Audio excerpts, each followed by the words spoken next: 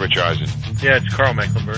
What's up? This is Ty Lawson. This is Jordan Hamilton from the Denver Nuggets, and you're listening to Colorado Sports Guys Podcast.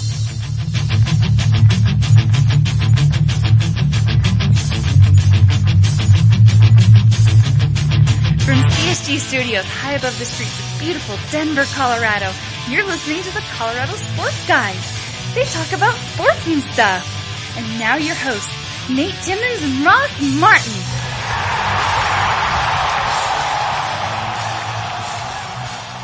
Welcome to the podcast, episode 93 for the Colorado Sports Guys. Of course, I am Nate Timmons. With me, as always, Mr. Ross Martin himself. Good morning, good evening, and good afternoon. Let's see if you can keep that up for the whole show, eh, Ross? I reckon I can't. Reckon you can't do Reckon it. I can't. All right, as Ross would typically say, and I guess I'm continuing on, lots to talk about tonight on the podcast. I don't know what it's going to be when you're listening to it, but there is a lot to talk about. There is a whole bunch going on. We're going to do a little, before we kick things off, we'll do a little game that I have prepared for Ross. What? So we're going to do a little something fun for you, my friend. Is this meant to put me on the spot, embarrass me, expose me as a non-sports pundit? I don't know. I think you'll dig it. It might be up your alley. All right. Well, could be good. Crossing my fingers, it has to do with movies. We're going to do that, and then we're going to, of course, talk Denver Nuggets basketball team 30-18. Pretty nice week. Last week, full week coming up as well. It's usually how it is in an 82-game season, right? I don't know anything about the Nuggets, but I know there's a winning streak. There's a little bit of a winning streak, so we'll go over week in review. Check out, perhaps where the Nuggets are standing right now in the playoffs. And of course, since we're still not at that trade deadline, there's so many rumors going around the NBA and with the Nuggets that we got to talk a little bit of that. Of course, we'll get into, we'll touch on the Super Bowl, the game, the commercials, the day. Yeah, we're not going to dedicate the episode to that, but we're going to at least have to address it. But I mean, we talk about pop culture type things, and to be honest, the Super Bowl's a little more pop culture than it is sports. I mean, yeah. It's like 50-50, but we got to at least talk about it a little bit, but we won't dedicate the whole podcast to it, right? No. I mean, and there's so much that's already been discussed and talked about. That's it's like, right. You got to just hit on a couple things and get the hell out of there. That's right. At the end. Oh yeah. After everybody's turned it off. After everyone's turned it off, get your Nuggets talking and get out. Stay with us. It'll be great. Yeah. All right, Ross, I don't have a name for this game. I think we'll just call it the old mix and match. the old mix and match. Wait. Now, I'm a little concerned because last week with Jeff Morton, by the way, miss you, Jeff. I wish you were here. Happy birthday to your brother or dad or whoever it is. His father, yes. His father. He had a big article on Denver Stiffs dedicated to his dad's birthday. Happy birthday, Mr. Morton. But let's just dedicate this whole episode to Jeff's dad's birthday. Episode 93 to Mr. Morton's That's birthday. Right. And but I'm a little concerned because last week I was railroaded with that quiz. Now 2 weeks in a row, I guess this is going to be an ongoing thing here. A little theme for the podcast where I get exposed. And we had some good tweets where people were very frustrated with you and Jeff not being able to nail these answers. So, I mean, that was always good. I chalked that up to my poor listening habits and skills. Because I did realize later that some of the answers for future questions were involved in the questions previously, and that's my fault. Yeah. And if you guys want to get in and interact with us on Twitter, you can find us, myself at Nate_Timmons, not Simmons, Timmons with a T. You can find Ross Martin as well. Just enter his name and his handle is Hi Roscoe, like waving at you, HIROSSCO. Hi, Roscoe. Hi. Say hi. Hi, Roscoe. Yeah, say hi to him. Tell him what you think of, his knowledge of sports and pop culture, and maybe what you think of some of the accents that he'll do from time to time on the show. Yeah, I just, by the way, I got to say, your Twitter feed's great. I just started following you yesterday. We've been doing this podcast for a year and a half. I noticed, and then at some point you stopped following me yesterday, and then I think it reappeared again. We won't get into that, but I'm just saying that I did. Do you need to get that? No, it sounds like we do have a call on the show, though. I forgot to hit silent there. But yeah, I am following you now, and it's a great feed. I recommend it to anybody. I got in last night. I was doing a lot of Fast and Furious tweeting. I noticed that. I was just submitting quotes from the movie and then hashtagging it with what that quote indicated. And I started getting people sending me quotes, and I was hashtagging them for them. It was great. I loved watching that. I've only seen, I think, the first movie from that. Gosh, they're on 6 series. I was going to call it a trilogy, but it's now like a cultural phenomenon. Great films. I'm guessing. It is good because, of course, during the Super Bowl, they had a commercial for number 6. That were the preview for number 6. And then Andre Iguodala tweeted out, what is this, Fast and Furious 37? And I was like, if they make 37, good I'll one, see Andre. Good one, Iguodala. I would watch all of them. But all right, so Ross, here's what we're going to do. Okay. Keeping in the theme, I guess, with Fast and Furious and with movies in general, I'm going to give you an actor's name, and I want you to be able to pair that actor's name with a movie about sports that they perhaps were in. Oh, this sounds fun. I'm in, dude. I'm in. What is it? Come on, let's go. This could be more up your alley. All right. I'm excited now. I'm getting in the zone. First actor I'm going to give you. Please let it be Gene Hackman. Please let it be. Go ahead. Omar Epps. Omar Epps. Omar Epps was in that movie Love Jones? Was he in that one? Love Jones. Is that a movie? Okay, look that up, and I'll go on to the next one. Omar Epps was in the one with Tupac. What is that movie? Am I on the right track? Right? He was in a movie with Epps. Tupac. Actually, I forgot about that one. But yeah. I'm thinking about Juice. Yes. I'm thinking about Juice, but there was gosh, I feel like he's only been in sports movies, but not the Juice one. It was the oh man, look up Love Jones. I'm looking at it right now. That looks like Lorenz Tate and Nia Long. Okay. What the hell was that movie about? I think it was about basketball, Might have to- and possibly track. I feel like Omar Epps was anyway. I guess it wasn't him. Omar Epps, man, this guy. I'm gonna literally jump out of the window of the studio when you tell me I'm wrong. He was on the TV show, of course, House for a few seasons. I don't know about all of them, but he was on House for a little while. Yeah, I know. Looked a bit out of shape. What was the movie with Tupac? The one he was in with Tupac was Juice, of course. That was the only one? And there might have been a hint of sports in there because they were in high school, but I think that was the only one that he did with Tupac. I know there was another one. I think the one you're thinking of is probably Above the Rim. Above the Rim! I don't believe Omar Epps was in that. Aw, damn. Unfortunately, but I just that was the one I was thinking of, was Above the Rim. I just assumed Omar Epps was in that one. I just thought of actors, and I didn't IMDb any of these. One of them I had to for a name, but Omar Epps, 3 of them that I can think of. Love and Basketball. That might have been the one I was thinking of with Love Jones. Yeah, and I think Gabrielle Union's in that one with him. Might have the wrong actress, but Yeah. I think you're right. they do the whole, they're kids, then it shows them in high school, college, and finally in the pros, and he gives up his fiance, who is Tyra Banks, and goes back with his, childhood, high school, college sweetheart. And that's Gabrielle Union. I think it was Gabrielle Union. She's much hotter than Tyra Banks, in my opinion. IMHO. In my humble opinion.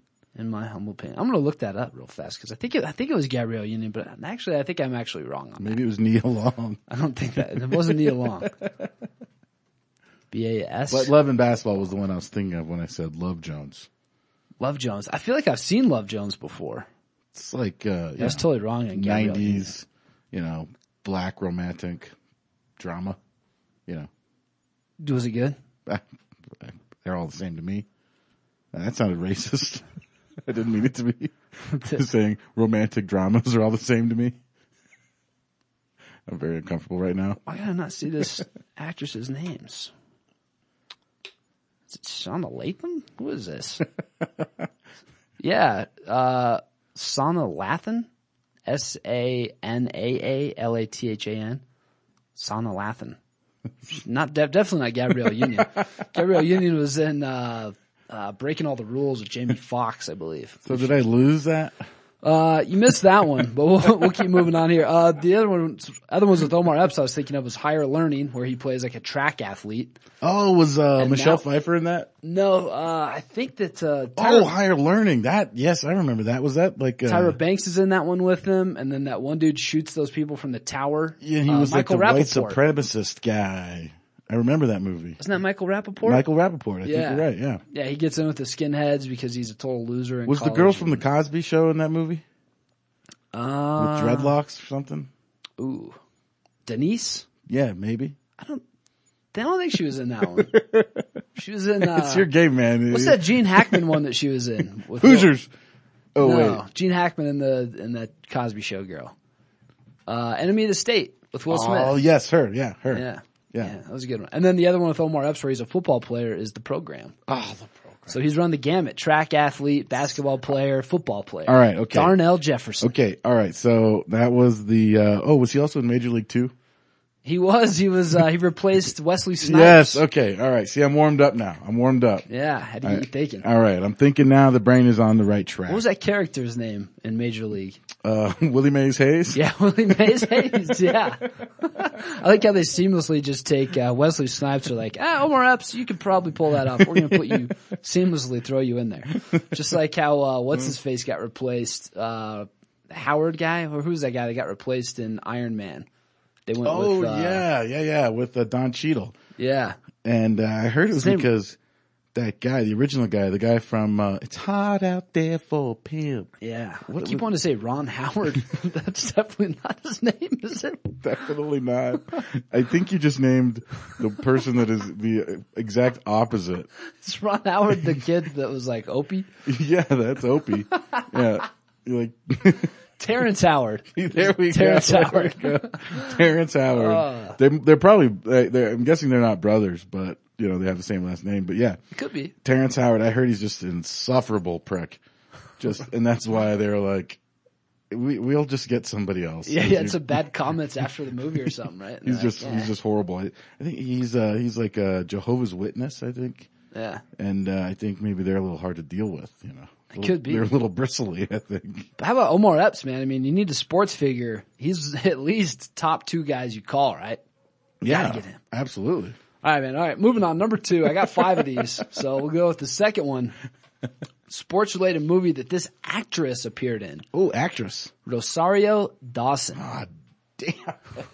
How are you doing this to me? Come on, man. You're Mr. Movies. You're, all right, Rosario. Oh my God. Like, I can't even think. It's so funny. I was, looking, her up the other day for some reason. Oh, she yeah. was, she was in a movie. Oh gosh. Rosario Dawson. I literally have no idea. I'll give you a hint. Her character in this movie had the exact same name as Carmelo Anthony's wife. First name. That would be Lolo or Lala. Lala Vasquez. So Lala, and she was, is this, Bring It On.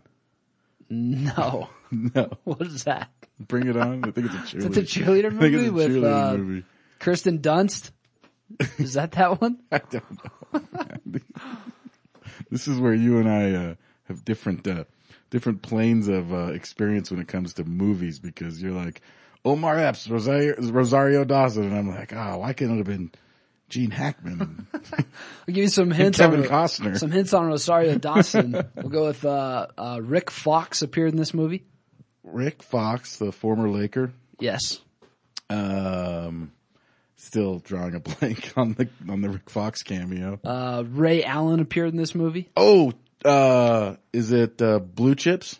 No. Was Ray Allen in that? Oh, He Got Game. There you go. He Got Game. Yes, Ray Allen. Thank you. Jesus Shuttlesworth's girlfriend was Lala, and she was trying to talk him into going to a school. Dawson? Yeah. Oh, that was years ago, man. A young Rosario Dawson. But I was just remembering that she might have been in Alexander with Colin Farrell. Oh, she may have been, and, yeah. She may or may not have been fully frontal nude. I haven't seen that one. Well, now you got a reason to check it out. Or 2 reasons to check it out, I should say. Oh. All right. Not a bad looking woman, that Rosario Dawson. Not bad, not bad. All right, moving on. Number 3. This one may be a little more up your alley, a little more in the Gene Hackman type mold. This could help It's you. an old white guy. Yeah. All right, J.T. Walsh. J.T. Walsh. Oh, I like J.T. Walsh. He's passed on, hasn't he? God, I hope I not. think he's dead. Oh, jeez, I might have to look that up. J.T. Walsh. I like J.T. Walsh. He was in a sports movie. He is an old white guy. Kind of a character actor, as I recall. Yeah, he died February. What? That can't be right. February 27th, 1998. Yeah, he died. It was a crazy thing. He died very young. Don't remember what it was about. J.T. Walsh. God, I feel like that's way long ago. Remember he was in Sling Blade? Had that weird role in Sling Blade? No, I don't remember that. I did like that movie, I think. Appeared in A Few Good Men, The Negotiator, Good Morning Yeah. Vietnam. I remember him in The Negotiator. So as far as sports movies go, man, these are not easy, Timmons. His character in that movie was... Which movie? In the movie that I'm trying to get you to guess, Okay. went by one name, Happy. Happy. Other actors? You want a hint? You want another actor that appeared in the movie? It's not Field of Dreams, is it? I don't know. I don't think he was in Field of Dreams. Well, I'm saying when his name was Happy. Another actor that appeared in this movie, Ed O'Neill. I like Ed O'Neill. I got Ed O'Neill, Brazilian Jiu-Jitsu black belt, by the way. in this movie? No, in real life. Oh, I believe that. You Yeah. can tell by the vein coming out on his head. Oh, Ed O'Neill from Married with Children. I was thinking of Ed Harris. Not Ed Oh, Harris. Ed O'Neill. Okay, so now I'm thinking Ed O'Neill and J.T. Walsh. Ed O'Neill was like what? Like he must have been like a news reporter or something. He couldn't have been like an athlete, right? Might have been a news reporter. Have you seen the movie? I have. I was trying to think. There's a legendary basketball player that also appears in this movie. I think it was an old Laker. I can't quite. J.T. Walsh. So it's a basketball movie. Man, I'm telling you, man, you're stumping me here. I got no idea. Throw you another actor. This will totally give it away. Nick Nolte. Oh, is it Blue Chips? There you go. Remember Ed O'Neill's a reporter that's trying to He dig was. and dig? See, I remember him in that role somehow. Was J.T. Walsh like J.T. the Walsh dad? was the booster that was providing all the money for the players they paid off. He Anthony always Hardaway, did Shaq. play a smarmy type of act, like a role for sure. That was him. He did. And he did die in 98, huh? 98. I can't believe that because it seems like, God, is Blue Chips that old? I guess it was more like 94. So Jeez, Blue Chips is real old. I feel like he was around for some As better we stuff. are. Is A Few Good Men? Is that old? I guess so. So he must have died basically right after he did The Negotiator. Yeah. I mean, that must have been his last movie. Could have been. I don't know. All right, moving on. Can I Numbers. just mention something real quick? Oh, Speaking yeah. of Negotiator, and wasn't Kevin Spacey in that movie? He was. I just started watching this show on Netflix God, I keep hearing about this show. called House of Cards. It just came out. It's the first original production by Netflix, and it's Kevin Spacey, and he plays a politician in Washington D.C. and it's directed. The first couple episodes were directed by David Fincher, who, if anybody listens to this podcast, knows I'm a huge fan of David Fincher. And this is a great show, and the best part is that it's brand new. It's an HBO quality type show, meaning that it's like The Sopranos. And I'll just say this real quick. If people out there want to watch this, but they don't have Netflix, and this is a reason just to get Netflix. Yeah, because I don't have Netflix. Oh, go to ColoradoSportsGuys.com. We have a Netflix banner at the top. Do that. Sign up. You'll love it. Netflix is cheap. It's so worth it, too. I'm just saying. And there's Blue Chips. I noticed is available. But with this one, you can stream it. Yeah, you can stream it, and the whole season's available. You don't have to get the disc. No, So you can get like the it's cheapest being Netflix option. released on Netflix. Right. Yeah, like streaming. It's like HBO would have released Sopranos, Right. except they released the entire first season there available. This is a Netflix production. So they didn't do like a weekly. They just released the entire season. The whole so you can, se- this- oh my this God, is- this is the way. This See, is how it should be. This is how this is what we're talking about here. This is what our podcast is about. This is about the future. Yeah.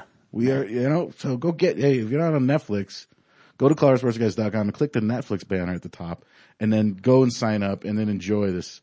It's a fantastic show. I've watched 4 episodes and it's as good as The Sopranos. These hour-longs? Yeah, they're hour-long episodes. Man. Robin Wright Penn is in it. You know what I mean? She's a famous actress. This is not like some low-rent production. David Fincher frickin' directed it. Yeah, I heard that Spacey was going to do this. Yes, it's really good. Yeah, I have to check that out. Really good. But anyway. Yeah, free trial on Netflix. Do that, and then it's like $4 or $8 a month. One of the two. And you can get a great option. It's super cheap. I mean, it's so worth it. All right, man. I mean, it's at least half the cost of what HBO costs. Well, yeah, HBO, definitely. Come on. Get out of here.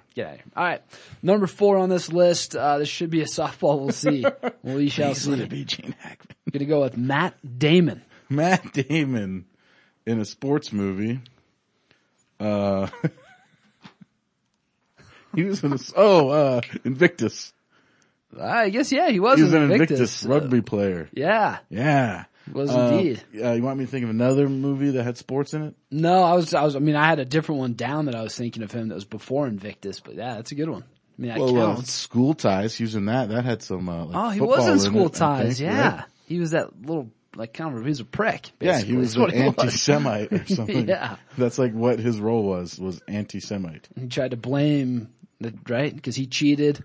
Yeah. Tried not to claim the crib sheet, right? Yeah. I was thinking of Legend of Bagger Vance. He was in as well. Such a great movie. Such a good movie. Love that movie, man. Me too. I heard somebody on a different podcast recently bad-mouthing that movie, and I was like, what? You should be slapped, sir. That's a good movie and a great book too. I don't want to be one of those guys who's like, "Oh, read the book," but the book was great. Yeah. And Will Smith is in it.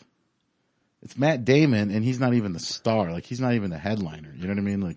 That's a big time movie. Who's the female lead in that? Charlize Theron. Oh, that's right. It was Charlize. Yes, yeah, one of her early movies, right? Yeah. She didn't get nude in it, which was weird because when she was came like on a pre-qualifier for your movie watching. When she was in that movie with Matt Damon's best buddy Ben Affleck called Reindeer Games, which was a horrible movie.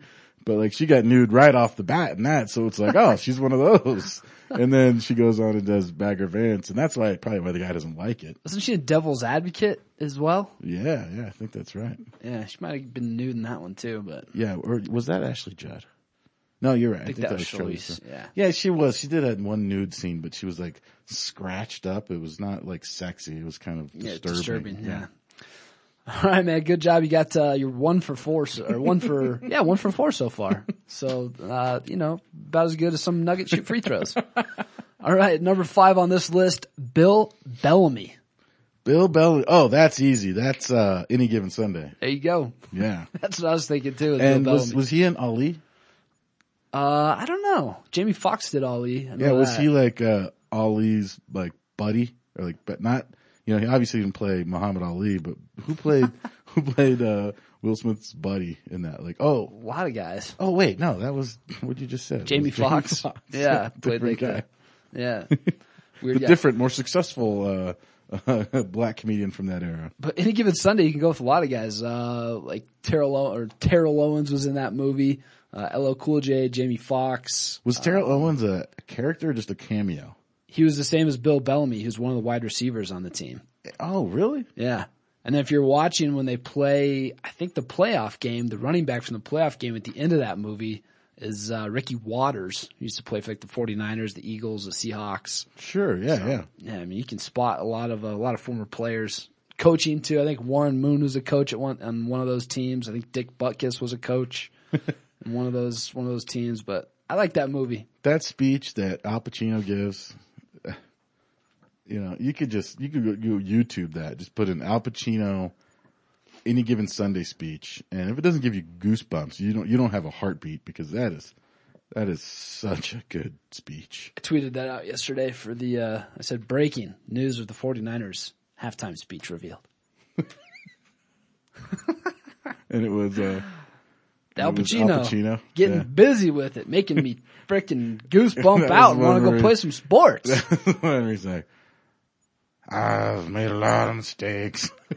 All my money gone. Women, divorces. Everyone that ever loves me, I've God. chased off. I've done chased off.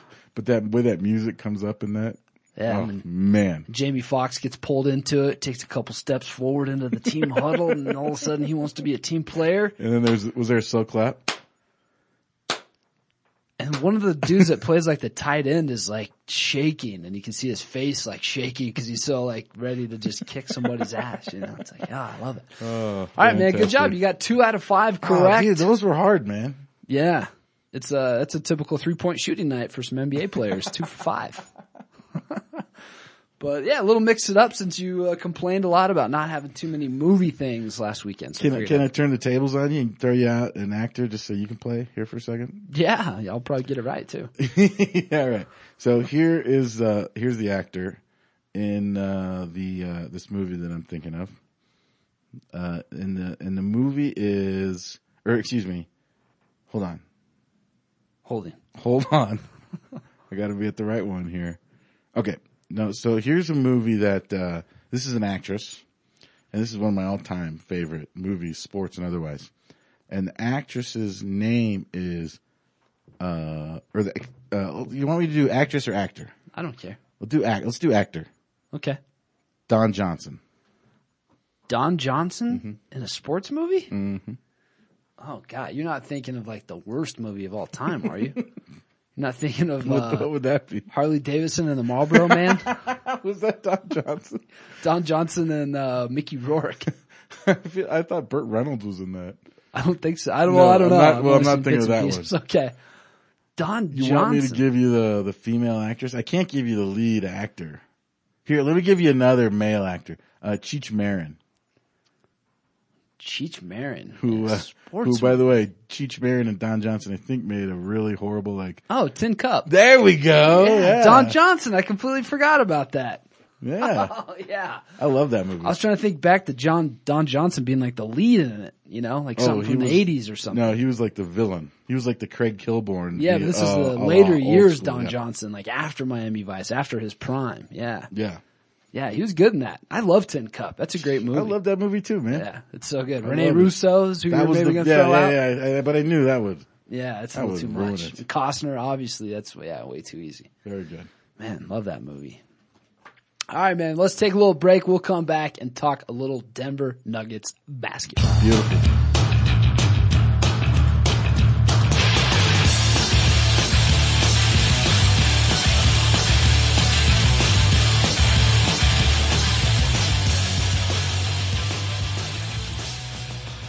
What's up, Nate Timmons? Did you know that did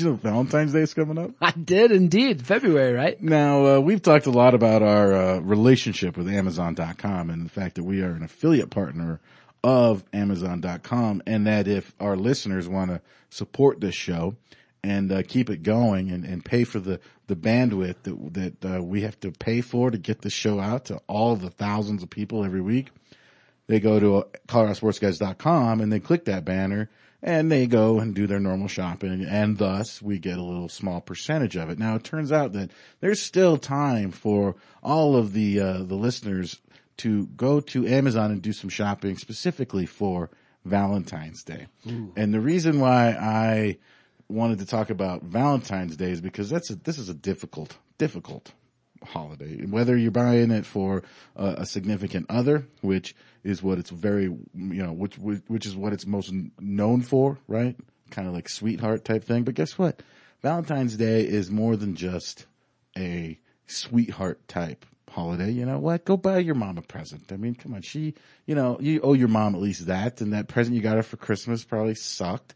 You know what I mean? So make up for it. Yeah. Or buy one for your girlfriend or wife or boyfriend or husband or whatever it is. But here's the deal. At ColoradoSportsGuys.com right now, there is a banner on the right-hand side, in addition to our Amazon banner, that links directly to the Amazon.com jewelry store, where you can get like 60% off jewelry and all sorts of other Valentine's Day gifts. So I'm just saying, do that. Help us out. Help yourself out, okay? And don't wait around to the last minute, because that come on, honestly, guys. You're going to show up like what, February 13th, and try and buy a gift, and everything's going to be sold out. And not only that, is you're going to have to leave the comfort of your home. Just use your computer, use your iPad, use your iPhone, Android, whatever it is. You can go, but click through our site first. Just do that. click through it first, get access to really good discounts, get it delivered in a couple days, and you can even have it wrapped. I mean, you're going to look like you put in all this extra effort, and all you did was click through our site. And you know what? Maybe this is just a gift that you guys can give us for Valentine's Day, because Timmons, we know the listeners love us. They do. Not like love or like, but just like us. Just love us. Just, you know what I mean? Like, yeah. They love us. They're not in love with us. Yeah. We're not asking for a long-term commitment here. No, Just having a good time. You know what I mean? we're just having a good time. That's just kind of right. laying back. Let's keep it cash. But you know what? Go to ColoradoSportsGuys.com and click through the Amazon banner and the 60% off banner for the Amazon jewelry store. Happy Valentine's Day, everybody.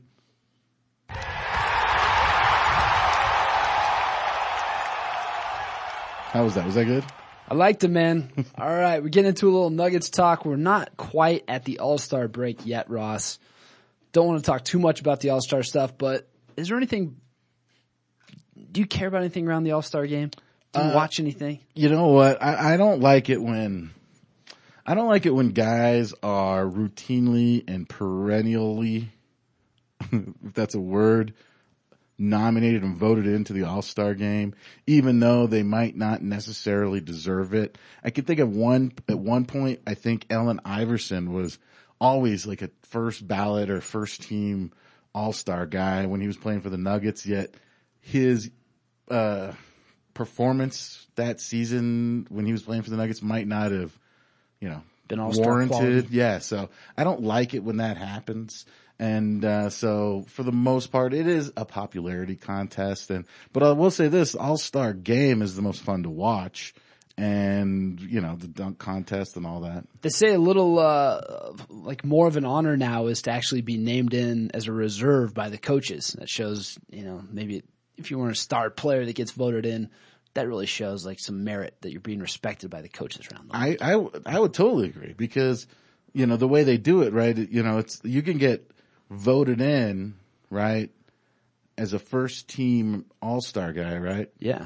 But that is mostly done by the fans. All by the fans. It's yes. It's 100% by the fans. Starters, yeah.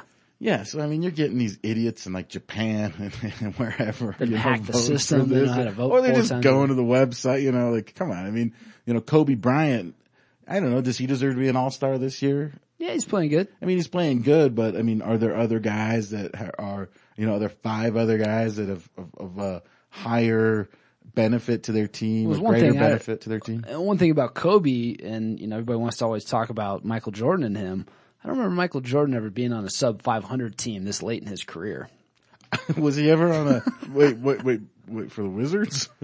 Yeah, if you want to count when he was 40 years old for the Wizards, but I don't remember those Bulls teams being bad at the end of Jordan's career. I actually remember them being some of the best teams ever. That's a really important part, right? I mean, that's really important. Kobe Bryant is not leading his team as he has in the past. Yeah, is this guy leading them anywhere? No. I actually saw a headline today that said something along the lines of Kobe Bryant transitioned from great shooter to great passer. Yeah, he had like 2 or 3 games where he had like 10 plus assists. It's like, oh wow, we're really stretching to try and get him in the headlines. But as far as the NBA All-Star Game goes, I like it. It's cool. I'm with it. I don't know if any of the Nuggets are going to be on that short list, to be in the All-Star Game, unfortunately. But in general, yes, I dig the NBA All-Star Game. Yeah, so the only nugget really I think that's going to be a part of that weekend so far is Kenneth Faried, who was announced last week he's going to be on the rookie sophomore challenge game, which is the night before the All-Star game. They have the rookies play. It used to be the rookies played the sophomores, but the sophomores always killed the rookies. Oh, I thought it was going to be like a rebound championship. That'd be kind of cool. Rebound contest. Actually, that would be very dangerous. I would not want to see anything like that. So this one is, it's a little different from years past. I think last year was the first year they did it where Charles Barkley and Shaquille O'Neal are like the general managers, and then they pick among this pool of rookies and second year players. So actually TNT discussed, and they're like, well, who's the first guy that you would take out of here? And I believe it was Barkley that said his number 1 pick would probably be Kenneth Faried because he'd be the most important player out of the clump of guys. And of course, these are guys that are not already, are there rookies that are going to be All-Stars this year? God, are there? might be whiffing on. No rookies are all stars this year. What about sophomores? Sophomores. God. Am I putting you on the spot here? Yeah. But all I'm saying is the rookie-sophomore game is going to be played guys that amongst people that aren't going to be first or second team. And I think Blake Griffin may have been a guy last year who played in both. I think he played in the rookie-sophomore they can play game in both. Yeah, you can Gotcha. if you want to, if you're really dedicated to the weekend. But, like Kyrie Irving's going to be playing in it. There's some good names in there, but it's kind of cool to hear national guys be like, man, I would take him because – this is a game where you need a hustler that's going to just, he's going to be going 100%, and guys that are just trying to showboat or lollygag around, like Freed could win you the game maybe. You know, last week we were talking about how they could make the Pro Bowl weekend better, and you were talking about the quarterback skills challenge. Oh, I love it. And which, it's a great idea. Absolutely. And you know what? I'm kind of feeding off of that because I know they do that little point guard challenge, right? Where they have the skills competition. Yeah, the skills competition or whatever, which is totally lame. I mean, who cares, right? Yeah. It's basketball. You know what I mean? Basketball is so much about feel and about movement and so you couldn't define a player's skills by a skills competition. But you know what they could do? You know what they used to do back in the day when I was playing hoops is if you had like a game where your team kind of played weak, like just kind of like you were kind of playing like pussies the whole game, and you weren't getting on the floor and fighting for balls. The next day on practice, the next full practice, like if you had your game on Friday night, on Monday, the coach would be like, all right, you know what we're doing today? We're getting down. You guys played like hell. You guys weren't even tough out there. And they would do that thing where you'd have, 2 lines of players, one on each side of the coach.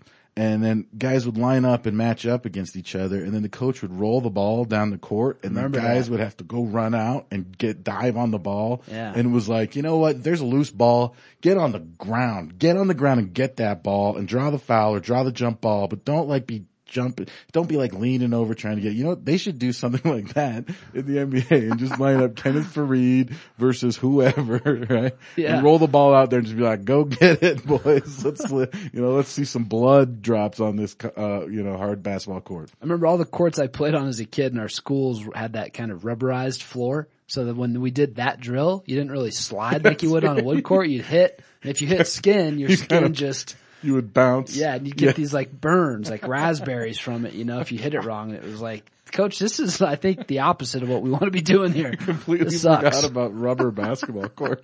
The worst. God. It's like the worst YMCA ever. Yeah. Yeah. But they could also do like, they could play, what was that game where, you would have guys shooting? Knockout. Remember Knockout, yeah. They could do knockout. Yeah, knockout would be actually a lot of fun. Awesome. That'd be a cool one. You know what I mean? These are fun games. Play 21. 21. Get 3 guys out there playing 21. Yeah. That would be great. They incorporated a little horse or pig, and they did it kind of outdoor the day before, and that was, I don't know, it wasn't as cool as it could have been, but whatever. Yeah, or they could make the dunk championship or the dunk competition like pig. It's like you got to do this dunk. Oh, you got to follow it? That'd be kind of cool. That would be awesome. That might be a little better. All right, so the other thing, too, that I love the 3-point shootout. I think it's probably my favorite activity of the weekend. Yes, leave it alone. It's beautiful. It's beautiful, perfect. It can't get better. So with everything kind of coming about with the All-Star game, after the Hornets game, when I was in the locker room, I talked with Ty Lawson and Wilson Chandler, and I posed them the question, what would you rather do if you got invited to the All-Star weekend? Would you rather do the 3-point shootout or the dunk contest? And Lawson was kind of like, well, what's left to do in the dunk contest that hasn't been done? He's like, I'd probably rather do the 3-point contest because I think there's still a lot of people that doubt my outside shooting ability, so I'd like to show people that I can hit the 3. I thought it was kind of cool. And then Chandler kind of the same He's also thing. like, and how tall is he? 6 feet. Yeah, he's like, and I'm never going to win the dunk contest. I can throw that one-hander down, but. And then Wilson Chandler, same thing. He was kind of like, I don't know how creative I'd want to get with the dunk contest. You'd rather do the 3-point contest too. So I like that because I was like, hey, that's one I like to watch the most. I'd like to see that. All right, so pretend you're interviewing me. Ask me that same question, Nate Timmons. Ask me, Ross Martin. So Ross, the NBA wants you to come to NBA All-Star Weekend. They're going to give you a choice between the 3-point shootout and the dunk contest. Which one would you choose and why? Oh, good question. Listen, how high is the hoop going to be? 10 feet, 2 inches, I think. 10 feet. Usually I'd want to do the dunk competition, but it turns out that all the good dunks have already been taken. I'm not sure I could prove myself dunking, Yeah. I mean, I could do it, right? but I'll go with the 3-point contest because, you know, yeah, come on. There's nothing else I can prove dunking. I'm Ross Martin, but I'm 6'3", 260. I probably could dunk really well, but Maybe. you know, I do that whole, you know what I do that whole free throw shoot, you know, jump from the free throw line. Dunk, Oh, yeah. You know, that like. Dr. J did, Michael Jordan. Yeah. You know, but like that won't win me anything. No. So It's already been done. I'll stick with it. Wait, is there going to be a layup competition? Left-handed layups takes place right after the dunk contest. Uncontested left-handed layup competition? No, I believe Serge Ibaka's out there. Oh, all right, for yeah, that, I'll trying just to stick with the block 3-point one. I'll stick with it. Good question. It was good. But I found it funny, after games, you know, we go, like, right after the game, the Nuggets, locker room will open, usually 10 or 15 minutes after the game ends. You know, players get back, start changing, whatever, coaches have their, whatever they want to say, and then they'll open up the locker room, and so, you know, we walk in there and it's mainly for the Altitude TV guys to get in there and start doing the post-game interviews for live TV. And then simultaneously when that happens, then typically George Karl will come out of the locker room and he goes into the media lounge and does his post-game press conference. Mm-hmm. So everybody always goes to that. And it's like there's a race between the time George Karl walks out and does that. And then at the races, how fast can the players shower and dress and get the hell out of there before the media comes back to talk? Because after George is done, then the media goes back into the locker room to try to talk to players, and usually it's a ghost town after that. Right. Usually, these guys don't want to, you know. Yeah. Let me ask you this. At the beginning of the season, are they kind of lingering? Maybe because they want to talk a little bit? And by now they're just like, I'm sick of the same questions? Yeah, it What do you could be. think? And because the only guys that really stick around that are usually around, like Lawson and Iguodala have been doing a lot of ice after games on knees and ankles. So they're typically around and then they'll kind of shower. Wilson Chandler after games goes upstairs on the practice court and rides the exercise bike to loosen up his legs after coming off hip surgery and whatnot. So then he'll come back down. So those are usually the three that are there last. Typically you'll see JaVale McGee's kind of around a little bit. Fareed will be there a little bit and Gallo's there, kind of hit or miss. But they're pretty good at, you know, getting in and getting the hell out of there before they have to talk to anybody. So it's quite impressive. Yeah, I bet, dude. Tell you what, man, that would be a hard thing. Every day after work, having somebody asking you questions about what you did that day. Yeah. Right. If they asked me if I was working an office job, I'd be like, well, Hey, Nate Timmons, you know, it was really interesting how you slept until 1:30 today. Can you explain to us the thought process behind that? And, maybe like how you thought that helped you out and if you do the same thing tomorrow? and you kind of slogged about before you decided to maybe go to the gym, but it looked like you half-assed it there. You know, you could have done more time on cardio. You definitely didn't do that. Why not? It was a weird move to toast just one half of the bagel, you know, and not the other half.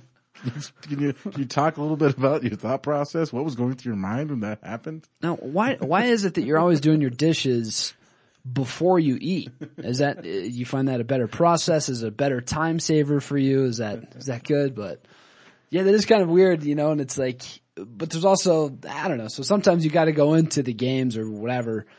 I don't know. Post game, not a good time to get a lot of cool new information, but it is kind of fun. We've been, you know, there's some other guys around too that are in there, and we'll kind of start talking with the players now about, you know, what they're looking at as far as, hey, do you guys think you could, you know, catch the Clippers? Do you guys think you could catch the Grizzlies? And they'll kind of talk to you. Hey, how did this team do? Cause maybe they haven't seen yet, you know, like, you're like, hey, the Clippers, like after that Hornets game, you know, we told one of the players, hey, the Clippers lost tonight. And they're like, wow, if they're not careful, we're going to catch their ass. And it's like, ooh, I like that. Like and they're like, but that was off the record.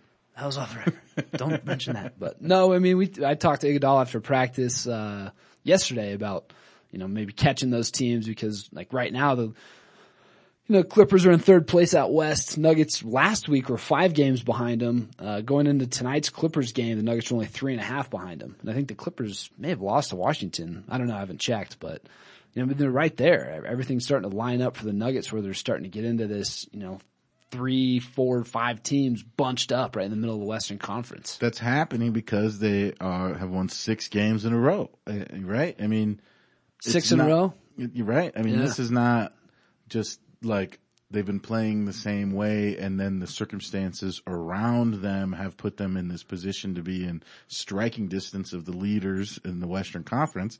they are winning, and this is the most important factor. You have to win, and you have to win in spurts, and 6 games in a row is great, and it's probably more than we should expect.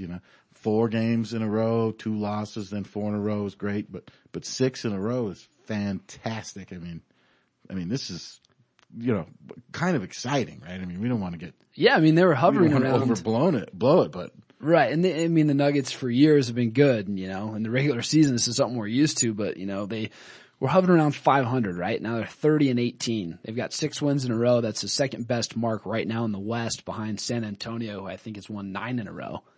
So I mean, you're looking at a team that's playing well and getting better. The Clippers, Chris Paul's out with injury. He's been out for the last 6 games, whatever. He's probably not coming back anytime soon. Maybe after the All-Star break.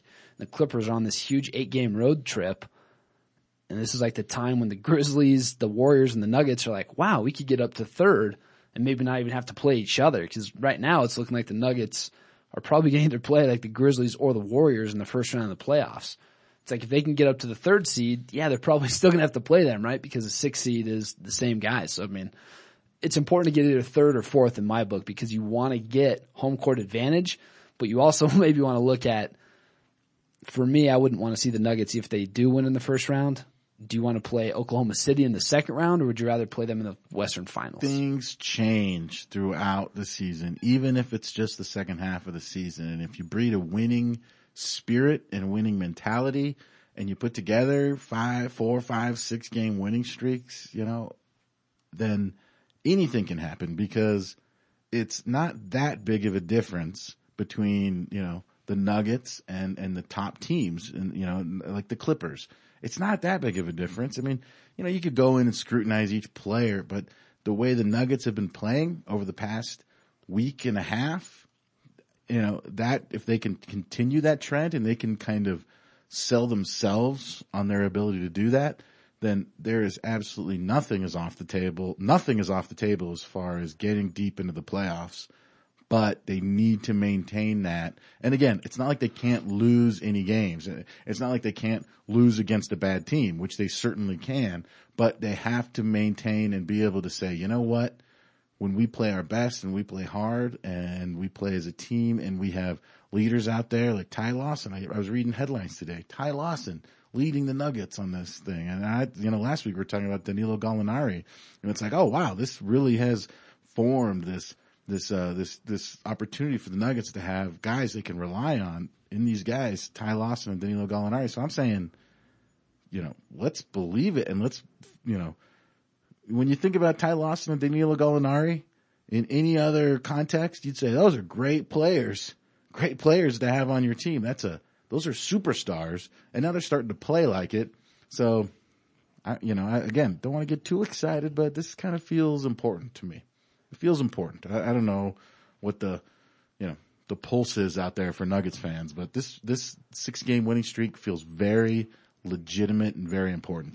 Yeah, and coming up, the Nuggets' next 9 games are all against Eastern Conference teams. So that's kind of strange, So they don't play any of these Western Conference playoffs teams, which kind of hurts. It'd be kind of nice if the Nuggets still had games against right now in a row, if they had games against, the Clippers, the Warriors, the Grizzlies, so they could make up even more ground on them if they're beating them, but so you do have to rely a little bit on getting help from the other teams, whatever, but not at this point in the season. Yeah. I mean, for the next 9 games, when's the half point? When's the All-Star game?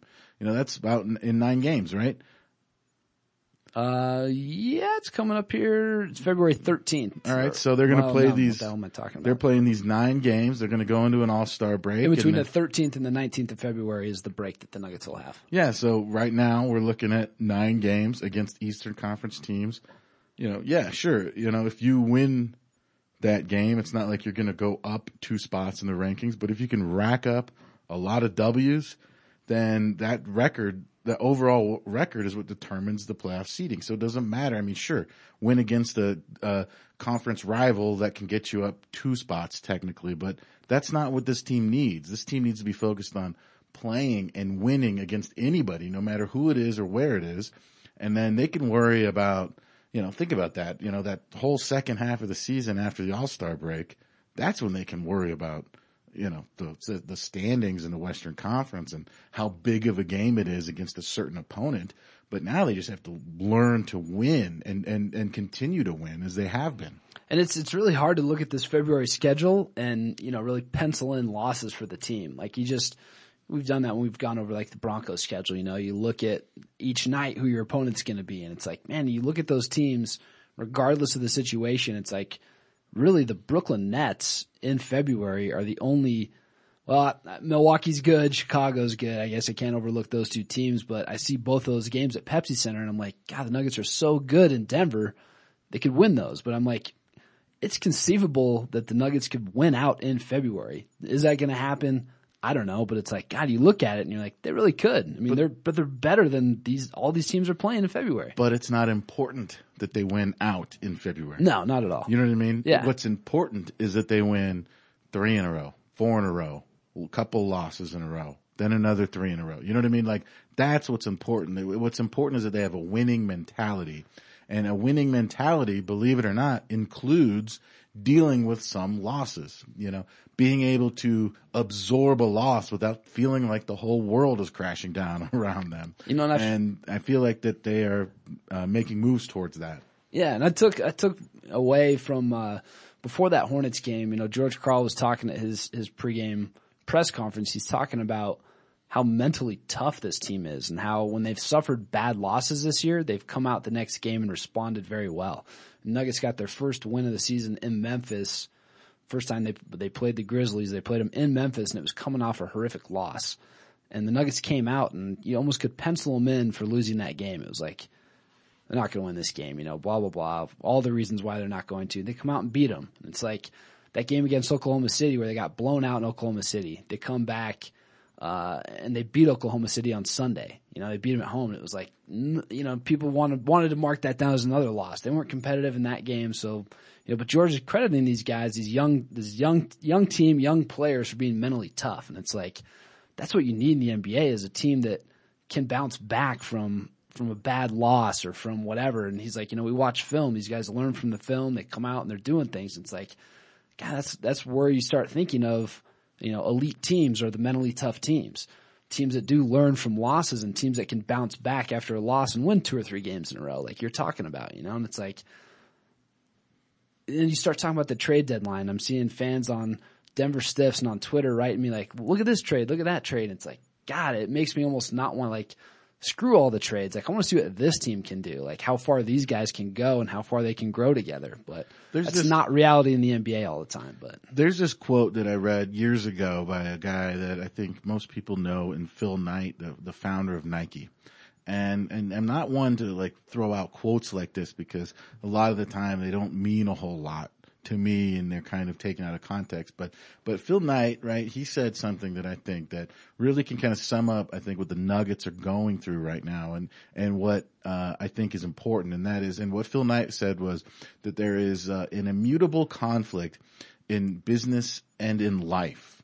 And I think as a side note, I think you say businesses and sports, right? And in life, it's kind of all in there. He says there's an immutable conflict in business and in life, a constant battle between peace and chaos. And how you handle that conflict is the key to success. Meaning that when you lose big, right, that's chaos. When you win big, that's peace, right? But there's no way that you can ride either that high level or that low level. And that immutable conflict is what that inner conflict is that this team is going through. And when you see consistent winning, right, and not these huge, like variations in emotion, right, this huge upsets, huge, losses, right? Would you see that kind of that balance between the peace and the chaos, I think is when we'll see this team be successful. And again, over the last 6 games, you're seeing that. And yeah, of course, it's easy to say after a 6-game winning streak and in the midst of this winning streak, but I'm starting to see this type of maturity click within the team that's saying, we handle our business. We don't need to win every game. When we lose, it's not devastating. When we win, we're not the best team in the world. It's just that let's go do our business. Let's handle that balance. Let's handle that conflict between peace and chaos. And I see that, and it's making me a little bit excited. Yeah. And it's so tough too to watch, like, games in the regular season, and you don't know how close those match games in the playoffs. Like, when the Nuggets come out and beat Oklahoma City, you're like, could that what the team does, whatever the team does in the regular season, can that translate into the postseason? Because it's like, I don't want to see a trade. I don't want to see this team get broken up, because I think that they're really starting to come together, and it's like, I could see them beating any team on any given night, and I could, but then you're like, well, in the playoffs, that's 7 games, and could you use like Kevin Garnett to come in here, and what pieces would you have to give up to get him, and would he come here, blah, blah, blah. But it's like, could this team, the way it's constructed now, could they win in the playoffs? And it's tough for me to figure out or to say no that they couldn't, because I guess that's the fan in me that likes to think that maybe the NBA is more like the NFL, where you could see these, teams just rise up and win the whole thing. But in the NBA, that's not reality. And people I've talked to, I'm like, what if this Nuggets team got to the finals? And they're like, are you crazy? This team can't get to the finals. Are you nuts? And I'm like, I guess, yeah, I guess I am. Are the Nuggets on the same level as OKC? Nah. It's happened, right? I mean, it has happened, and that momentum and that development of the team. And the crazy thing about what you're saying there is, I think what you're trying to say is, can the Nuggets make it to the finals? People say, no way, they cannot do that. They don't have the talent. They don't have the skills.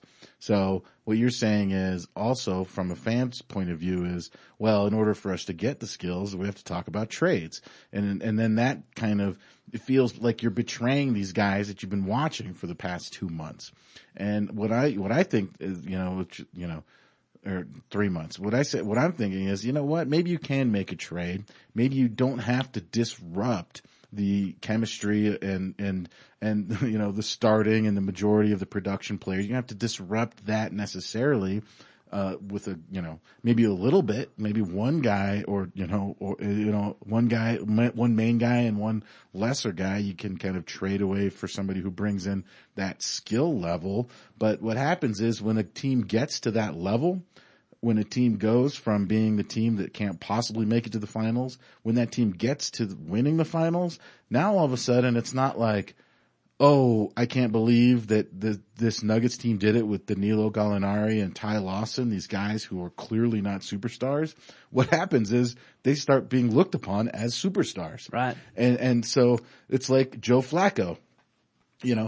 Everybody said, oh, this guy's garbage. He's not good. Well, guess what? All he had to do was win a Super Bowl to prove that he's an elite quarterback who should be taken seriously. Well, that's what some of these Nuggets players have to do. And I just want them to do it in Denver, as opposed to going somewhere else and winning a championship on the coattails of a superstar. I want them to do it here and become superstars in their own right.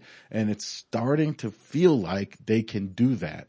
And they can do that here. And for whatever reason, the superstar players we've had in the past haven't felt like they could. But I feel like they can now, and this is the perfect opportunity to do it. And I love that. I love that about this team.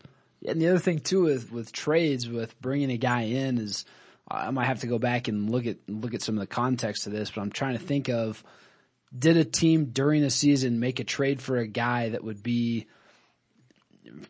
as important as some of the pieces that Denver fans talk about bringing in? We're not talking about Denver just adding like a simple player. I mean, there's that aspect. Like, guys are like, yeah, we should get JJ Redick and maybe he can give us a little more of a boost. But the main thing that people are talking about is, Pau Gasol, Kevin Garnett. These are major pieces. And it's like, what major piece went to a team at the trade deadline and then that team went on and won the championship that season? The only thing I could really think of was the Detroit Pistons, who brought in Rasheed Wallace, but they didn't win the championship until the next season when he was there the full time. Yeah, the answer's got to be like not a top 3 guy, right? I mean, maybe a starter, but but probably not. I'm thinking more like a sixth man, seventh man type veteran that you can bring in that boosts the legitimacy. I'm talking about a guy that like our players watched when they were in high school. You know what I mean? Like that type of a player that you can bring in, and maybe he doesn't start every game. Maybe he starts occasionally. Maybe he's just a force out there, competitive force that can kind of do that. Yeah, and I mean, and that's just the thing with, just on Twitter today, kind of blew up a little bit with KG talk and some local media guys. Kevin Garnett kind of fits that mold, right? A little bit? A little bit, yeah, but it's like, fans want to bring somebody in now that's going to take the team to the championship this season. In some cases, some fans are thinking that way. And it's like, if you look at historically, no, that's not the case. It could happen next year if they brought in a big time guy. Maybe he could come in and then next year they could do it. But this year, bringing in a major change to the team, it would be a very rare thing if they then went on and did something special. Have you considered that maybe the Nuggets don't need a big, huge name to come in to get them to that next level? Yeah, and that's the other thing too. Is that's the other question that I'm trying to start to think to ask is, would a JJ Redick be more of a difference maker than a Kevin Garnett? Like JJ Redick would be a guy that would come off the bench, that would be kind of a scoring threat that you could bring in. Because hopefully if you did get JJ Redick, you'd still keep Lawson, Iguodala, and Gallinari, and that would mean Redick would come in off the bench and be that lethal scoring threat that could come in and hit 2 or 3 3-pointers like right away, right when he comes in. And look at us getting into trade talk without even realizing it. Right. Yeah. Now, what about this Richard Hamilton deal? Have you been hearing about this at all? Richard Hamilton for Timothy Mozgov. Is this a real deal? I just saw it a little bit, I don't know if this is a legitimate thing. I just had Googled Denver Nuggets on the news section, and they're talking about this potential trade to get Richard Hamilton, which wasn't he already here like last year or something?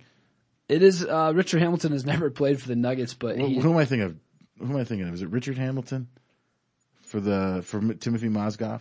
Yeah, that's the one that's the deal? That's rumored right now. Like the biggest guy for the Nuggets that's being floated around in any kind of rumors. The thing about Denver is you're not going to get rumors.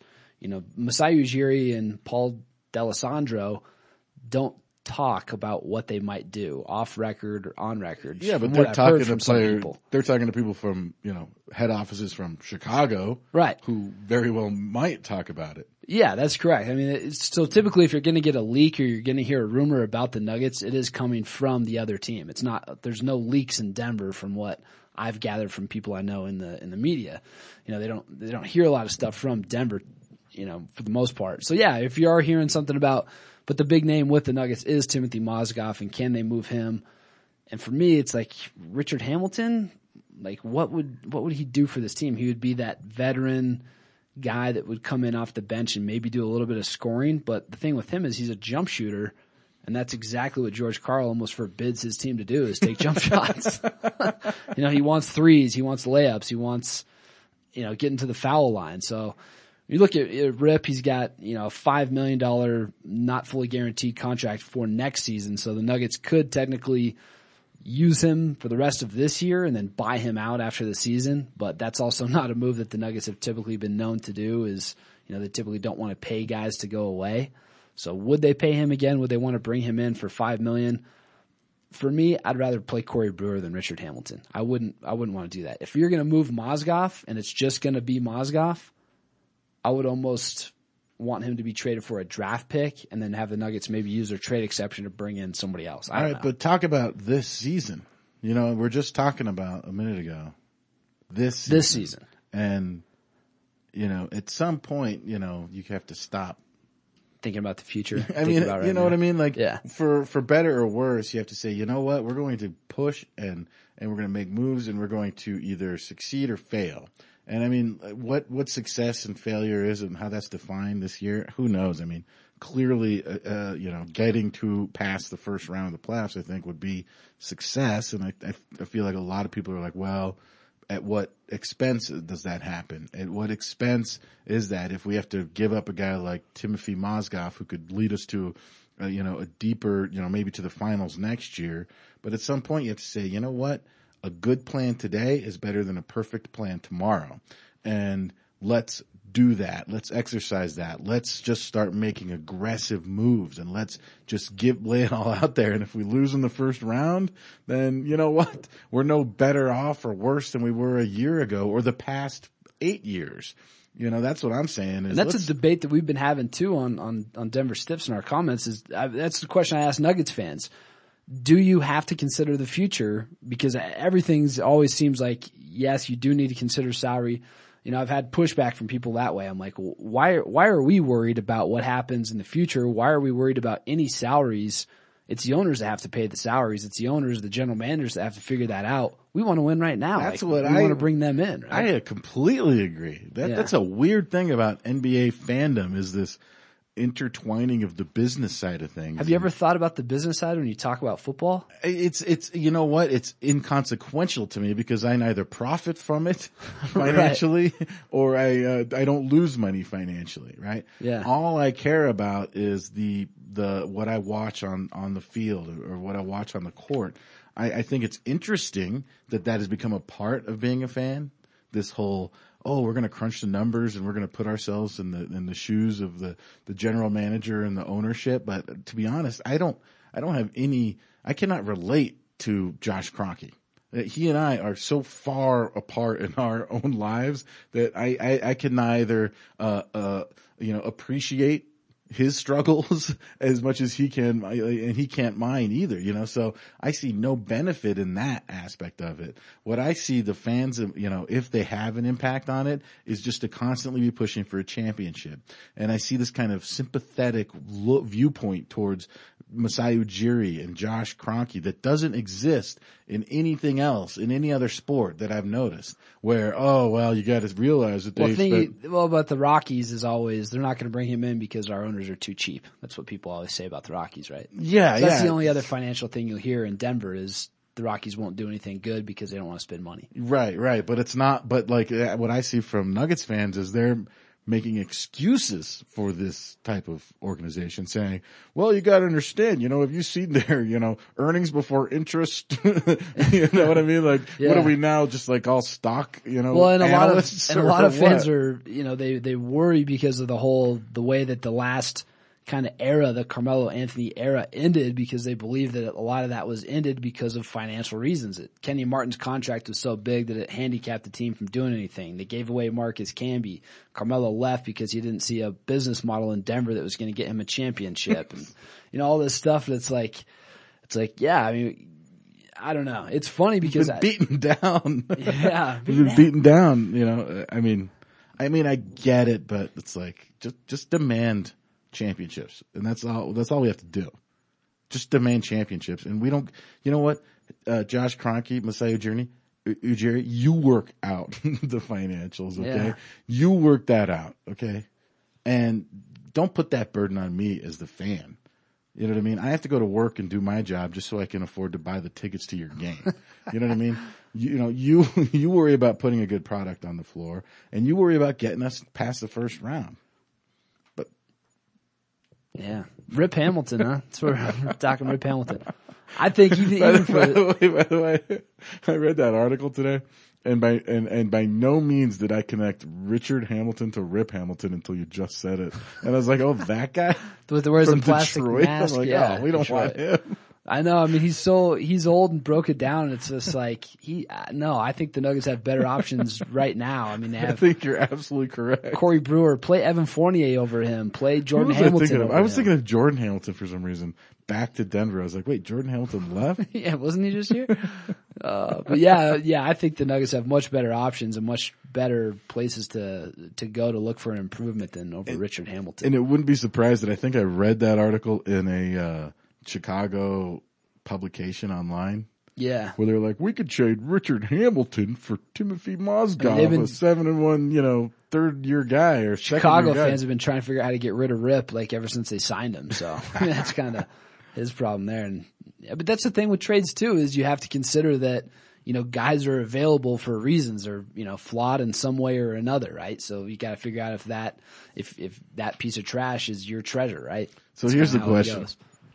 Has Ty Lawson's month that he's had, which has gotten better, right? Yes. I mean, we can all describe Ty Lawson's performance over the past couple of weeks as, moving towards that excellent stage. Now, has he made himself available now for a valuable trade that benefits the Nuggets? Yeah, I mean, that's another thing too is, and then can we trick some other team into trading a big time player for Ty Lawson with us knowing, well, it's not going to work out with Ty or. Yeah, and that's tough because I look at Ty and I'm like, man, I like what he does with this team. Like right now, it's hard to think of what other point guards you could bring in that would be as successful as he is in our system, It's like he's really good, especially ones that were available. Yeah, if you could bring in Kyrie Irving, go ahead, but there's no way in hell Cleveland's ever trading that guy. I mean, that guy's awesome. So it's like, who could you bring in that would be better than Ty and what the Nuggets do? And it's like, but that's the other thing is, what Ty doesn't always do, what Ty's capable of doing. Yeah, and hopefully that changes here. It's talked about so much, but yeah, he is playing so much better right now, and it's, he's growing some balls. If you could just make guys some play big old balls. And it's, and the other thing too, in the regular season, you got to have your good performances and, should Ty Lawson kill himself for 82 games? I don't know. Would he have anything left for the playoffs? If he plays good in the playoffs, I don't care how he plays in the regular season all that much. That's a good point, but you're acting like they're mutually exclusive. Yeah, I know. That's the other thing is they're not, but I mean, he did show up in a major way against the Lakers last year. If he does that again, some guys have been known to be able to coast a little bit during the regular season, but those guys are, your Tim Duncans who can still figure out a way to get, 15 and 15 every night or 20 and 15 when he was in his prime. That was coasting to him, 20 and 15 or something, where then on a good night he'd go for 30 and 20 or something. Yeah. So it's like, well, sometimes coasting doesn't mean coasting. What am I talking about? I agree. Sometimes it doesn't. Just win, Nuggets. Win a bunch of games. Win a title. Something. Help me. What were we talking about then? What we talk about then? All right, man. Let's we'll come back. We'll wrap a little Super Bowl talk, and then we'll get the hell out of here because we are almost an hour, over an hour and 10 minutes. All right, right, every day.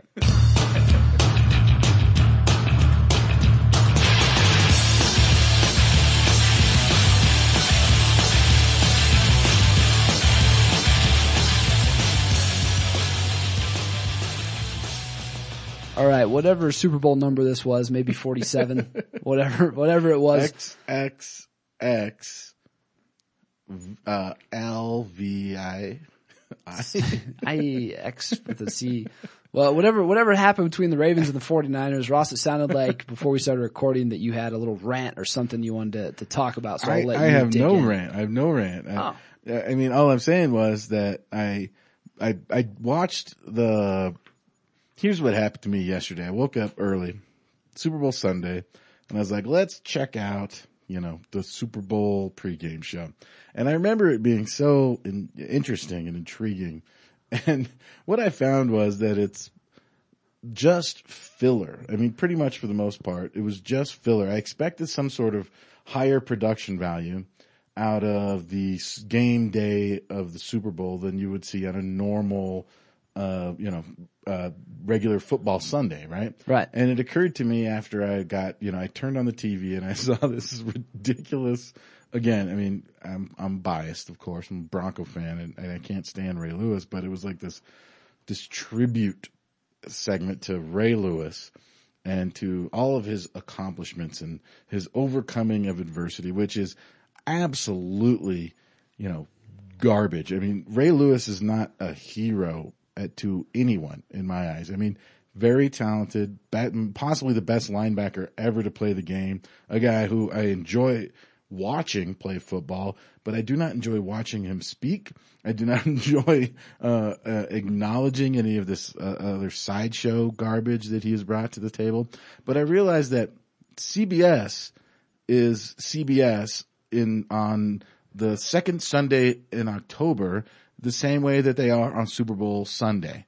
They did not bring anything extra to the table. There was nothing special about this production. It was absolutely just as mediocre as they were every Sunday, week in and week out throughout the season. And I find that to be incredibly boring. I mean, it was just like They did nothing extra, and I wonder how much time they spent planning out the stupid, boring segments, these stupid little montages, and it was just ridiculous. But then I think about, who does it so well is the NBC on Sunday night. That is the greatest production of football of any sport is Sunday Night Football on NBC. That feels like an event week in and week out. Yet CBS couldn't even do that on Super Bowl Sunday. And all those guys just looked like they looked idiot. And what was their answer? Like, what was their decision? You know what we're going to do?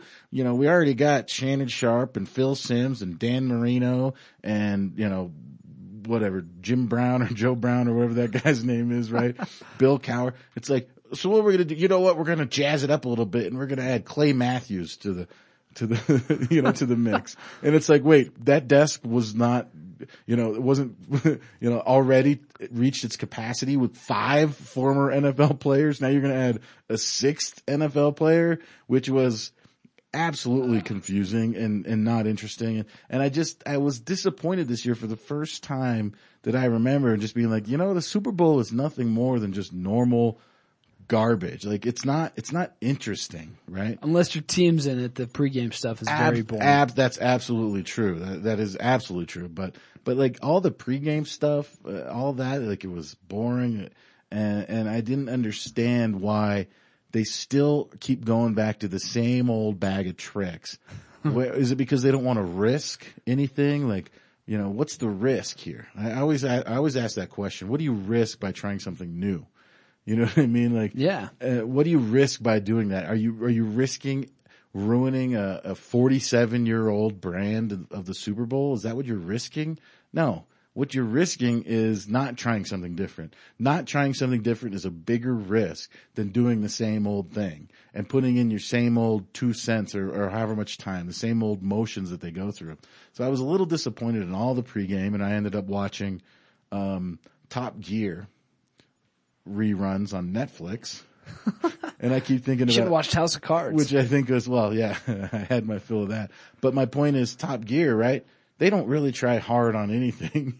You know what I mean? I don't know if you've ever watched it. I watched the American version. Yeah, I haven't watched it. I'm Jeff sure. Morton loves the British version. Yeah, I do too. It's great. I went to watching, 3 hours of Top Gear reruns where they bash America for being fat and all this stuff. But it's still funny and interesting just because I feel like they're not like trying too hard. They're just not recycling the same old garbage every time, right? And yeah. So I ended up watching that, and I'd be like, all right, let's go check out pregame, see what's going on. Oh my God, it's still a stupid, tribute to some player I've never heard of. Yeah. It's like, I just don't understand what they're doing. The NFL has gotten to the point where they are like too big for their britches. That is true. That could be true. I actually missed most of all of the pregame stuff. I went to so lucky. I went to Nuggets practice. Went out. Nuggets practice lasted for forever because I was waiting to talk to Andre Miller, who decided to do all this extra work after practice with Yvonne Fournier. So I was down there for forever. Went out to lunch. Came home, transcribed the interview, and transcribed Andre Iguodala and Andre Miller. And then in between that, I was listening. The panel had the Harbaugh parents on at one point. Oh God! And that was almost insufferable. I saw that. And then why was old lady Harbaugh yelling at me?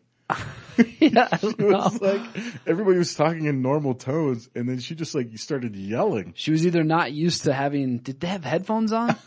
I don't know. Or if she didn't, she just thought maybe she needed to yell because the microphone wasn't a microphone, I guess. I hope she was drunk in her defense. She got up just drinking mint juleps all day. It was like Jack and Jackie Harbaugh. All right, that's weird. All right, husband and wife named Jack and Jackie. Jack, Jackie, John, Jim. Jesus. And then they even, I feel like they felt bad for the sister. Was her name Joan? I don't know, but she was Jennifer? there. She was trying to get a word in edgewise, but she couldn't. It was very awkward. I did see her for 1 second. I don't know what they asked her is it fun watching your brothers fight when you were a kid? I don't know. It was horrible. It seemed like by the time I got done doing everything I was doing though, I looked up and it was like the kickoff was happening. And I was like, wow, I managed to miss all the crap. You were so lucky. And what's weird to me is that they latch onto these storylines, right? Like they latch onto, you know what? in all honest and defense of CBS, it is pretty compelling to have two brothers head coaching against each other in the Super Bowl. That's true. That is interesting. But it is not interesting to bring the parents of these two guys. No. You know what? You're on Facebook, right? I'm on Facebook. Sometimes. How boring is it and how annoying is it to hear people talk about their children on Facebook? Oh God. It's like Wish I the could block absolute that. opposite of what's interesting. And it's not just uninteresting. It's excruciating. It is. You know what I Yeah. mean? So like now we're going to put the parents on there to talk about their kids. No. We don't want to hear about that. Yeah. You know, bring on their buddies from college that were in a frat with them or something. Yeah. That would be interesting. That would be interesting. You know what I mean? Like, you know, let me hear, cause I know these guys hate each other and they keep talking about brotherly love. I know they hate each other. I know it. There's no, whatever love they have is superficial. Yeah. Love, just like, yeah, well, he's my brother. I gotta love him. Trust me. They don't love each other. They don't want to be in the same room. They can't be in the same room. But all I'm saying, and it was horrible. And then, of course, the national anthem, great, whatever. Everyone wants to talk about that. The halftime show, Beyonce. Here's my only thing with the national anthem. So there's an over-under you can bet. And the over-under was 2 minutes and 17 seconds this year. Was it? All Alicia Keys has to do is have her manager, some kid she knows, whoever, put a couple mil on the over, and then she's just got to carry the tune a little bit longer, and she wins. God, like that bet is such a weird bet because it can be easily manipulated by one person. That's very true. Like if you're singing the national anthem and you're not making millions of dollars off of it because you've rigged it and bet on it, you're an idiot. Yeah, how do we know she wasn't shaving points? I mean, Shaving numbers. that's the easiest way to make money ever. One of the funniest parts about the whole day was during the national anthem, she's like, and the land of the free, and they're like zooming in right on Ray Lewis during the culmination of the national anthem because he represents America, right? Second chances, man. And Served she's his time in prison. The land of the free, right? And then he's like lip syncing it, right? Cause he's a proud American. Yeah. And he starts singing, and the home, but she hadn't started singing yet. So he's like, has that stupid look on his face when he realizes the camera's on him and he started going into the home of the brave. But Alicia Keys is still in that pregnant pause between Land of the Free and the Home of the Brave. I thought that was hilarious. Other than that, the game was fine. I actually turned the game off in the third quarter and watched something else. Nice. This was one of the first games I watched, first Super Bowl I've watched like with Twitter. So it was kind of fun to see some stuff, but something I've kind of noticed, there's either a lot of people that are on the same wavelength with stuff, but I've noticed a lot of famous people will tweet something or like if some comedians and whatnot, and then some just regular people will tweet almost the exact same thing. And it's like, you're stealing jokes from Did I do that? Because I realized I tweeted once and then you responded back, that joke sucked the first time. What was that about? Oh, that was when you said it on the podcast last week. Oh, I said it on the pod? Oh, I was plagiarizing myself? Yes. Oh. Well, No, I saw don't feel Nick. bad I saw anymore. Nick Swartz and a comedian tweet something, and then I saw. I don't think it was the person that retweeted it, but I saw somebody write something very similar, and I was like, no, that totally stole that from Nick Swartz. And I think it was a media person actually, but It's a very humbling experience on Twitter when you realize how unoriginal you are because you will think of something and then see like 10 people tweet it immediately. yeah. And you're like, oh, that was low hanging fruit. And the only thing that was somewhat interesting about the ridiculous power outage that they had was my cousin, Alicia Jessup, who we've had on the podcast before, was Yes, from Forbes. from Forbes and Huffington Post now. She was at the Super Bowl, credentialed there, and she was tweeting about what was going on in the media room. It almost sounded to me like that she wasn't able to watch the game, that she was in like just a media room the whole time watching on TV or something. Oh, like closed circuit? Something like that, yeah. And then it was like, we don't have Wi-Fi in here, so we're not able to, really do anything. So she's probably on her phone. And I don't know. It sounded like chaos, but I'm sure, if you have 100 people at a Nuggets game, any normal Nuggets game in the media, then you got 100, 10,000 people, right? yeah. At the Super Bowl, I'm sure they got Couldn't have seats for all of them, right? Like you're in some room like in somewhere. a box. I'm sure there was like a conference room. I bet it was like a conference room, right? Where they're sitting Yeah, there. something like that. Yeah. Yeah. Or like the Pepsi Center has a media workroom, and it's like, man, I would want to watch the game. I don't know. It's crazy because there's so many people there. You can't have them all, credentialed watching it. But I thought it was also funny that when the Ravens got up big, that people were sending out tweets like, "Oh, this game's over," blah blah blah. It's like, did you not watch the NFC Championship game? Have you not watched the NFL season where this league and these teams are so close?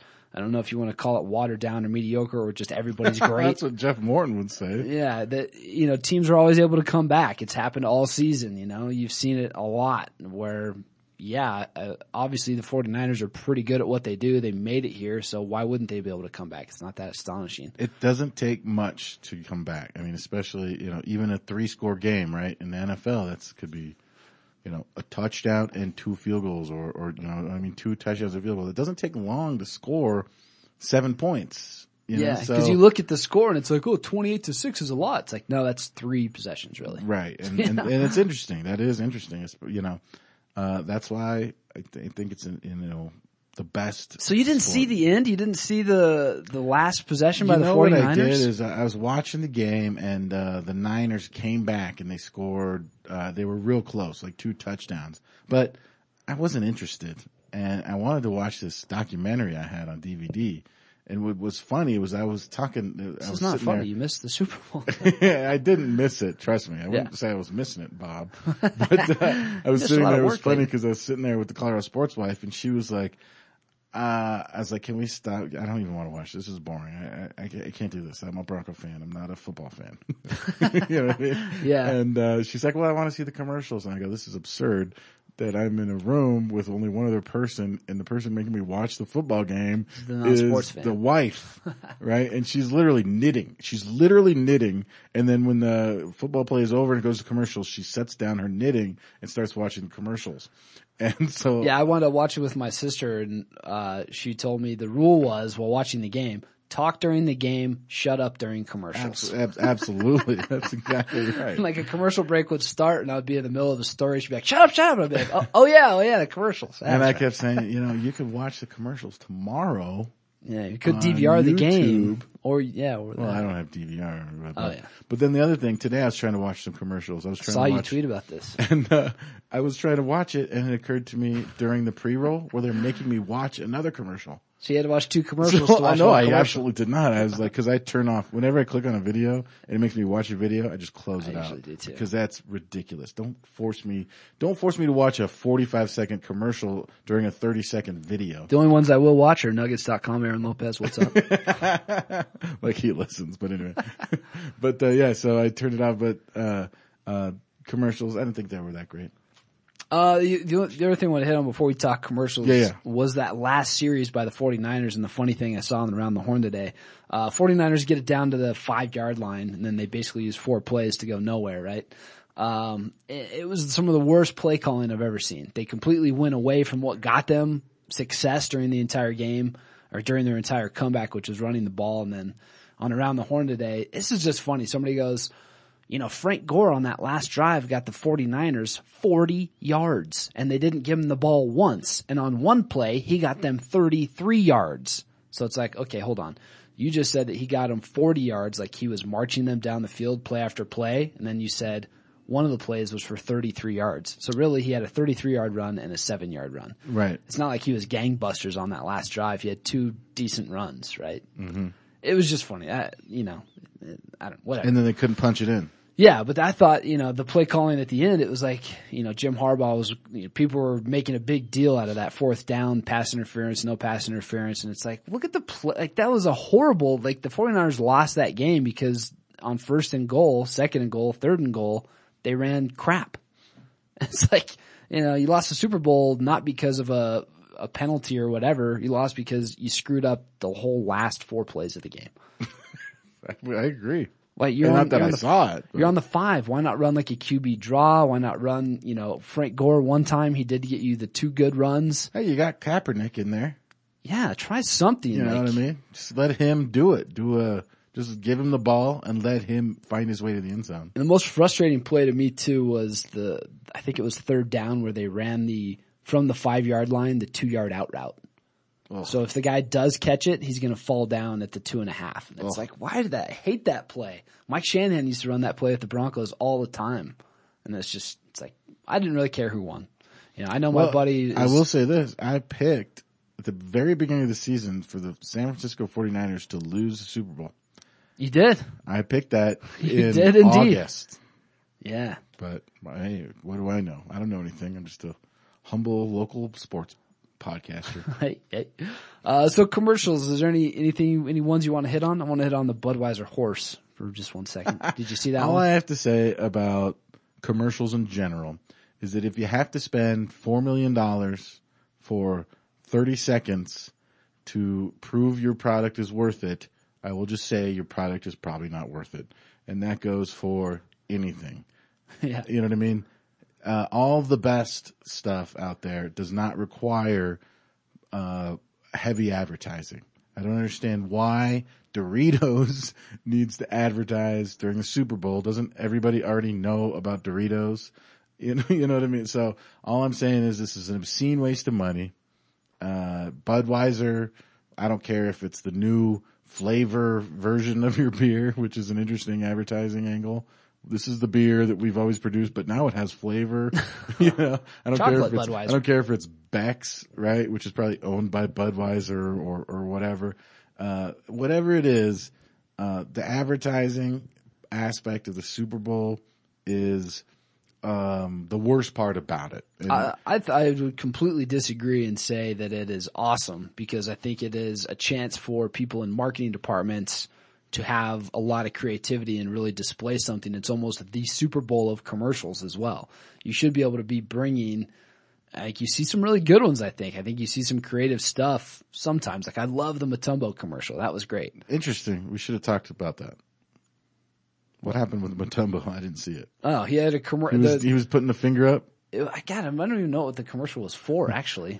Whatever it was, I don't know. It must have been So it didn't work that well for whatever they were trying to do. But he was just rejecting everything. Like a lady was trying to throw her clothes into a hamper. He swats them out of the way. There's, kids throwing cereal box into the grocery cart. He's swatting that out of the way. Interesting reference considering Mutombo hasn't played for years. Right. But he needed something to get back to the good graces after the gold thing that he had, scandal, whatever. Blood for gold.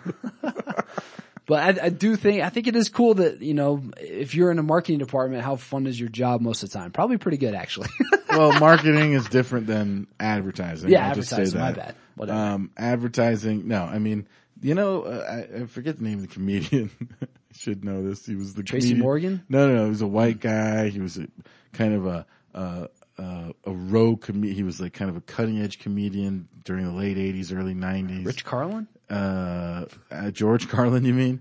It was around that. Who's Rich Carlin? Right, Rich Carlin. Rip Carlin? But anyway, he said something like this. He goes, if you're in advertising, kill yourself. And he was like, no, seriously, kill yourself. Because what they do is... Sam Kinison? No, it wasn't Sam Kinison. It was like a Bill something. I don't remember his name. Everybody who knows stand-up comedians knows this guy. He's considered one of the greatest comedians ever because he died very young. Definitely not Bill Cosby. You're talking about Joe Rogan's dude, maybe. I don't know if he's Joe Rogan's dude. I don't think he's that funny. I watched some of his stand-up specials. I thought he was really cynical and Bill depressing. Hicks? Bill Hicks, thank you. Yeah. And he talked about that, and it's interesting. It was a good point. It's good. He's not a good comedian. He's a good, kind of like a orator, but he's definitely not funny in my mind. He made me very anxious and depressed, but he made good points. And one of those points is, listen, what are you trying to do, if you're spending that much money on your advertising for a product? You are basically exclaiming that your product does not stand alone. That the only way we can sell it is if we spend $4 million telling you how great it is for 30 seconds once a year. And I'm saying, no, your product, if it's good enough, should stand on its own and should just sell either way. And maybe your budget is so huge that $3.8 million for a 30-second spot is like a small drop in the bucket, in which case, fine, whatever, spend it how you want. But for the most part, I'm like, you know what? Why are you spending all this money to convince me to buy it? Shouldn't I just buy it on its own merits? I don't really care if they're trying to convince me to buy stuff, which obviously they probably are, but I just like the fact that, people are able to show something a little more creative than you'll typically see during, your whatever Days of Our Lives marathon During that you're watching. the altitude presentation of the Nuggets. Yeah. With Deal and Doug or whoever. The only thing that I thought was funny was there were some people like, that horse Budweiser thing where this guy's, raising this horse and then, the horse goes and works for Budweiser, and they're like, oh, that was such a heartfelt thing. And I was like, no, that owner was an asshole. This guy raises this horse, and then he sells it to this giant conglomerate. What do you think that horse would rather do? Pull a giant wagon down a paved road that's bad for his feet with 7 other horses in chains and all this leather? Or would he rather be out in like a dewy meadow, frolicking around, living his horsey dreams? Was that the one that had the Fleetwood Mac song with Stevie Nicks, the landslide song in the background? Yes. And that song's about Stevie Nicks and her father. I kept wondering, I was like, who's the father? And like, this guy's fathered this horse? Well, my sister during the commercial goes, is this going to end with this guy having sex with the horse? So weird. Yeah, but it's just Budweiser. But that horse should have ran up to him at the end and kicked him in the face. Like, I had a great life with you on a farm, like running on grass that are good for my feet. And now I'm living in a freaking barn stall, and I'm not allowed to go out unless we're pulling this damn 4,000 pound wagon or 40,000 pound pulling wagon. around the goddamn Dalmatian. Yeah. This stupid dog is freaking biting my tail every time I'm in the barn. So people are like, oh, that was a nice commercial. It's like, no, he sold out. He freaking screwed that horse over, and now that horse is going to wind up, that Dalmatian is going to eat that horse in another 15 years as Alpo. And the beer's disgusting. Yeah. Yeah, not even good. So anyway, Super Bowl over, football's over. Quickly, Ross, which sport are you going to turn to now that the Super Bowl is over that's not really in full swing yet? Hockey or baseball? Do you care about either one of those sports? No, don't. Not even that big a fan of sports in general, to be honest. We're just sitting here, and my buddy, I can see on my phone texting me, hey, are you watching the Avs? Guess what? No, I'm not. I might watch if they get in the playoffs. I did catch a glimpse of an Avalanche highlight, and I did, and I haven't watched anything this year, but like, I did get that little heart race, because hockey is exciting. I wish I cared. I do like watching hockey as well. But I don't have cable, so it's not going to happen. And it's tough too, because the Avalanche, I've even been seeing Mark Kiszl was going to war, and Adrian Dater with hockey fans on Twitter, and Kiszl was like, why aren't the Avs bringing in this Ryan O'Reilly, their best player? He's still unsigned. And well, maybe they have already. Maybe they signed him and he's playing. I thought he was playing, but he wasn't just signed for next year or something. I don't know. Whatever it is, they're not giving him money. No idea. We should probably research that so we sound like we have some credibility. But anyway, all that stuff is over. Episode 93 in the books. We dedicated this one to Mr. Morton, who gave birth. Happy birthday to you. Beautiful, Ross. Way to bring it out. We'll see you guys next week.